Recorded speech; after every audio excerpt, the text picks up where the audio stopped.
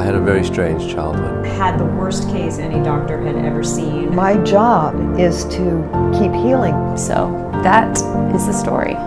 We all have remarkable stories within us. Stories of adversity, challenges, triumphs, and ultimately of healing. This is Your Health, Your Story, the podcast.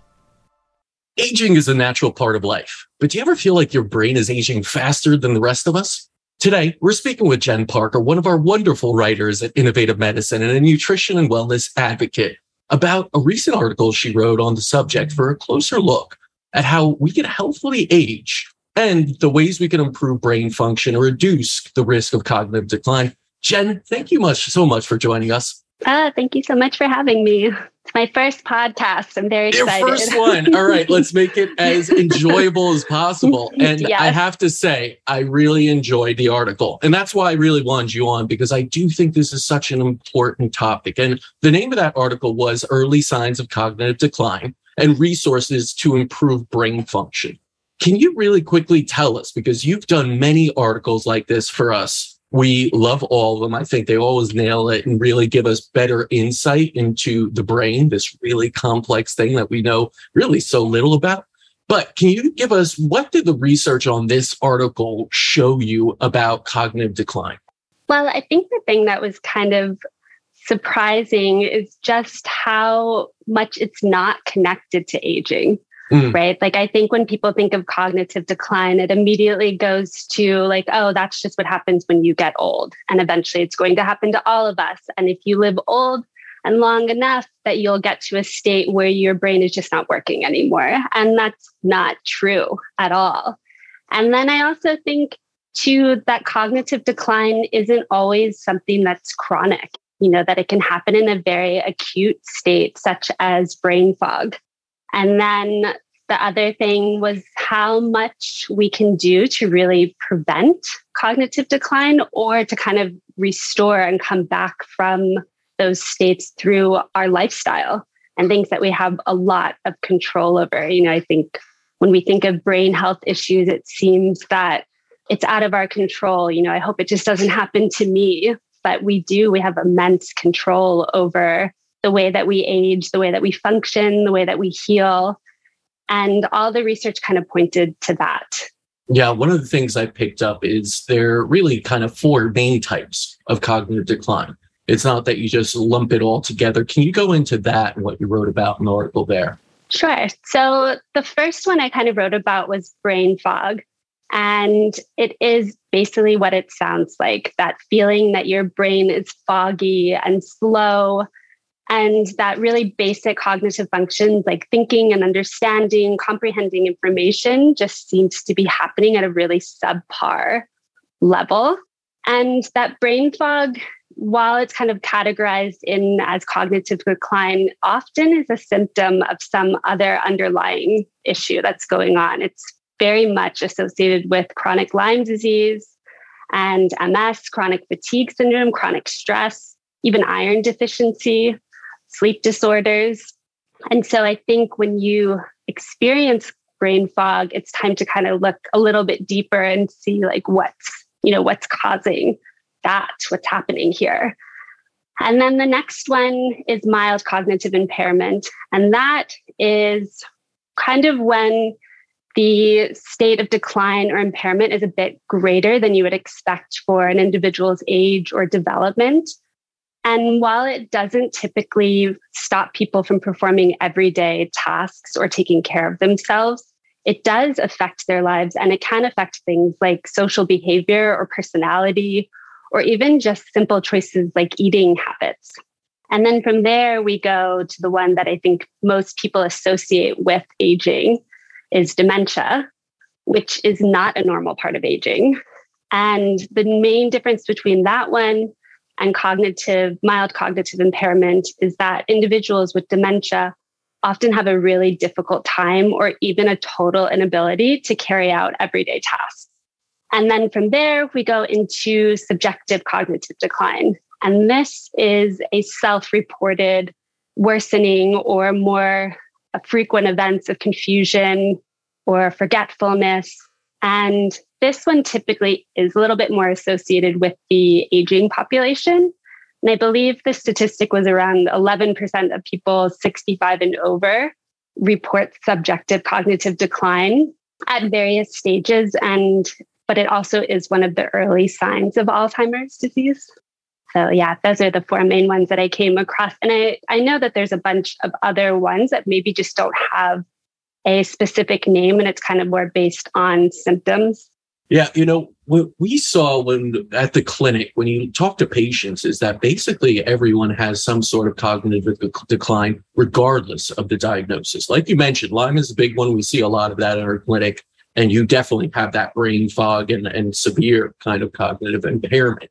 But across the board, even when you had, let's say, a gastrointestinal Crohn's or IBS, ulcerative colitis, all of that also impaired. So it's such a common thing these days, but I also feel like the normalization of cognitive decline, that you're going to get it, is so off. And that's totally really unsettling. And again, now it's become a post-COVID symptom, right? Long haulers you may have brain fog. Yeah. In your research, did you see anything that actually backs that up? Or should we be looking at maybe the underlying factors of isolation as part of that? Well, in the research that I was doing for the articles that I've written for Innovative Medicine weren't super focused on COVID, but I personally think it could be a result of both. I think there's so much information and research out there about social isolation and mental health, and that correlation, and mental health also being directly related to cognitive decline. Individuals who are really suffering with depression or anxiety or trauma can report things similar to brain fog, or just this inability to focus and get things done and be productive and creative. And then aside from just social isolation, I think with COVID, in the very early stages of it, and then also when if you get it, is that isolation from being outside and that disconnect from fresh air and the sun and nature. And I think, too, there's plenty of research that kind of directly connects, not getting enough sunshine and time outside with mental health as well.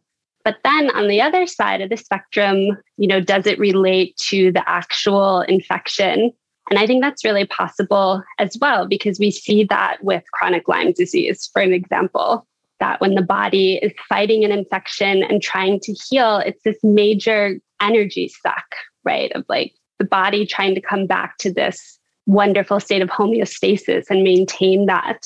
And, I think too, when you're sick, there's also the mental side of that as well, of, feeling, you feel terrible and you're not being able to do the things that you want to do. And maybe somebody who has long COVID and is dealing with that for a long period of time, I think that could get you pretty down. And I think too, it doesn't necessarily even have to be connected to long COVID. Like I recently had COVID for the first and hopefully only time, and was miserable for a week. I was so sick and totally isolated, to keep my family safe who didn't have it. And ironically, that's at the end of that, that's when I was writing this article about cognitive decline. And it took me, 3 times as long as it should have to write it, because I just was slow. I had major brain fog. And even after I came out of COVID and was testing negative again, for several weeks, I felt that way, where it was just taking me a lot longer to do things. And so I think it's the result of, like you said, being connected to other, patients coming in with a whole array of issues, and everybody kind of having some form of cognitive decline in their journey from sickness to health. Well, there are so many factors involved in this, like any disease. You can't just put it on one thing, that it's a virus or it's just the pathogen or it's, anything else. It's even, as we know, toxins. There are tons of neurotoxins out there. They are just in the air, in our food, in our water. Everything. Fluoride, right? It's kind of wild how much we got going against us. But I will say, and again, you said this, and I'm looking at that beautiful backdrop of nature, that I believe that the isolation and in general, just the amount of people that are indoors for such long hours I know it when I was sick, and I don't know. I didn't test myself. It might have been the flu. It might have been, who cares? You're sick. I knew I'd get over it in a sense. I wasn't too bad, but you're isolated. I did isolate myself indoors, lots of rest. Your brain starts to get a little cabin fever itself. And then when I was just recently traveling and I was in Europe and going outdoors a lot and spending most of the day hiking around waterfalls, beautiful things in nature, I just felt clear. It's as if everything, when I was indoors, I did feel brain fog and sluggish mentally. And it did feel like it was a cognitive decline temporarily. But then the opposite happened when I got myself into nature, into that fresh air, into the movie. Yeah. Even there is, of course, the science of negative ions, the science of being around and biophilic design, all these things that show us that it has this great impact. But if you were to sit down with someone after doing your research, after talking and saying, hey, here are the tips. I know you can't go into the jungles of Panama like you are right now and get that connection. You may be in the city and you may be, what would be some of the tips for improving brain health? Well, I think one, and this just being, something I'm so passionate about, is just nutrition. And the wonderful thing about eating for brain health is it's eating for the whole body, right? Like the brain's up here and this whole trickle down effect that takes place. So when you really focus in on taking care of your brain, you're taking care of everything. And so you have to think about things like, okay, well, what is your brain craving? And one, omega-3 fatty acids. Okay, so maybe you incorporate some fish into your diet, or as someone who doesn't eat fish, there's so many other wonderful ways to get it in the form of chia seeds and flax seeds and hemp seeds. And thinking about, okay, well, where are the fish getting their omega-3s from? It's from their diet. They're eating, algae and phytoplankton or throughout the food chain that's accumulating. And of course, we want all the B vitamins, we want vitamin C and iron and zinc and iodine. And so really focusing in on very nutrient dense whole food nutrition, and I found this really cool study. I think I linked it in one of the articles I wrote, that there was a study of 104 people and they used blood biomarkers and MRI scans to look at brain volume. And they found there was this incredibly strong connection between nutrition and brain health. And what kind of came out was that people who had high levels of B, C, D, E vitamins, omega-3 fatty acids scored much higher on cognitive tests than those who had biomarkers very high in trans fats. So I think diet is something, especially if you're living in an urban metropolitan area, you have access, right, to choices of really great things that you can eat. And then just kind of lifestyle stuff, like really paying attention to sleep and exercising and having social connections. And even if you're not a highly social person, it doesn't mean you have to be around a lot of people, but having those, those relationships.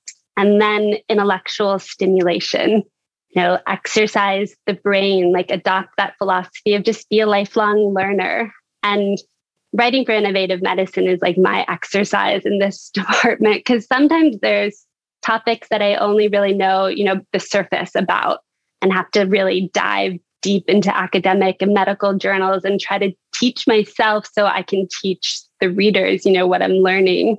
And it's challenging, but I feel it at the end. There's all of a sudden, it feels like you worked out something, that you got stronger.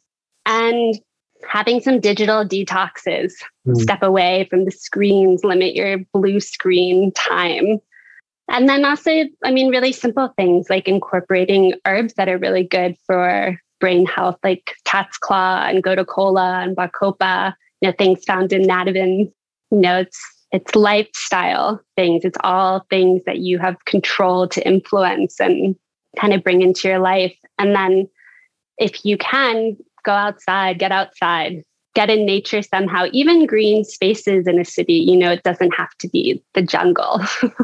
Yeah, no, listen, the jungle is awesome if you could get into it. But of course, a park, anywhere where there is a tree, even looking at leaves, right? I found this because I do work in front of the screen for long hours sometimes, and it's not good, I know. And the fact that I can even step away and not focus on something there, but a greater, like a whole tree or just the leaves, and kind of, switch it, because my eyes get strained. I mean, I wear the blue blockers and everything half the time, but that strain alone is exhausting. That's like an energy suck. And I was actually talking to a practitioner today that said, if you're a racer or someone that is always, going very fast, let's say an F1 racer, the most important thing you could do is have strong eyes that aren't strained. Because if they're strained, the brain perceives that as you can't pick up movements as quickly, it's fight or flight, and you get more of a stress response and drain the brain more. So interesting. Yeah, it was really interesting to hear that he's worked with like racers and people like hockey players that have to move very quickly, and you focus on that, on not like things in front of you, but larger pictures, and give your eyes a little bit more of that break, but also clearing them up. And then you could become faster. Your brain works even better that way. So little tips like that, even. Yeah, makes sense. Because the fact is that you want to do two things. You want to remove things that impact the brain negatively. And then you also want to add in things that are going to, of course, support the brain. So I do think one of those that we're seeing a lot of that, we both brought up here is technology. And I do think digital detox are so necessary. I found it when I'm looking at the phone a lot and getting the pings and it's not on airplane mode, I feel it going faster, my brain downwards towards that lack of energy, towards that almost fatigue of everything. And it's too many inputs. But to someone that is on the job, let's say, to someone that is always looking at the screen and everything, and looking to not just improve the brain, but looking at it from that aging to have the longevity of the brain.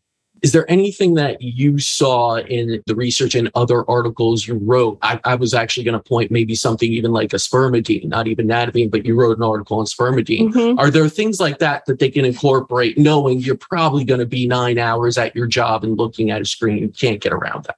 Totally. And that article was actually really interesting because I actually knew nothing about spermidine. So I really went deep on that one. And it was cool because it's something that can be found in all plants and animals, and including us. But as we start to age, and I think starting at like 25, those natural levels start to decline. And what was being seen in research is that a deficiency in it was actually being linked to expedited aging of the cells and age-related conditions. And that spermidine was really important for cellular processes like DNA stability and cellular growth. But then the gold star on it was its ability to promote autophagy, which I knew very little about this. I kind of remembered this from biology class, but then had to reteach myself that this process, which is incredible, is it allows our cells to adapt to stress and to mobilize their energetic reserves and to remove toxic proteins from the cells. And that there is this correlation between an autophagic flux and improved health and potentially longevity. And kind of linking to that, I wrote once about fasting, and that was one of the other benefits of adopting a fasting process is the potential to induce autophagy through fasting. And so replenishing those natural levels, to support your immune system and cell detoxifying and regeneration. And I think all those things promote a potentially longer life where you age gracefully is the hope. And so I think something like that falls under that category of nutrition, because as those levels decline, you can replenish them through your diet. And there's lots of really great food that's actually rich in spermidine, and some of my favorites, including broccoli and green peas. And I think and whole grains was another one that was really rich. And then I know when I was writing that one that I believe that the New York Center for Innovative Medicine was carrying the Spermidine Life. That's the supplement. Yeah.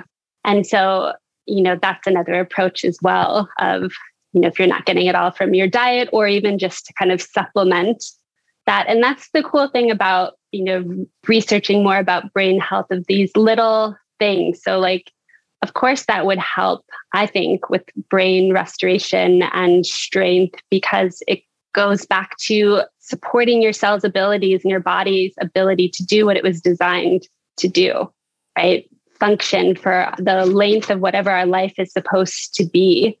And because, like you were talking about as well, there's so many things working against us, it's really important to then try to figure out things to do to just counteract that and support what we're meant to do. Right. And I think you brought it up there, the cell. It's so important to have proper cellular function and look at cell health. They are the building blocks of us, right? We're just trillions of cells that are producing trillions of different chemical reactions that keep us alive every second and make us do what we do. And our brain is really, really important for that. It's our CPU, it's everything. So if you could look at how you could impact the cell in a simple way, whether it is the spermidine, whether it is NAD. I mean, honestly, when I just did that NAD infusion, you felt it. You felt like you had this kind of this energy, but not at all like caffeine. It wasn't this spike and like jittery or anything like that.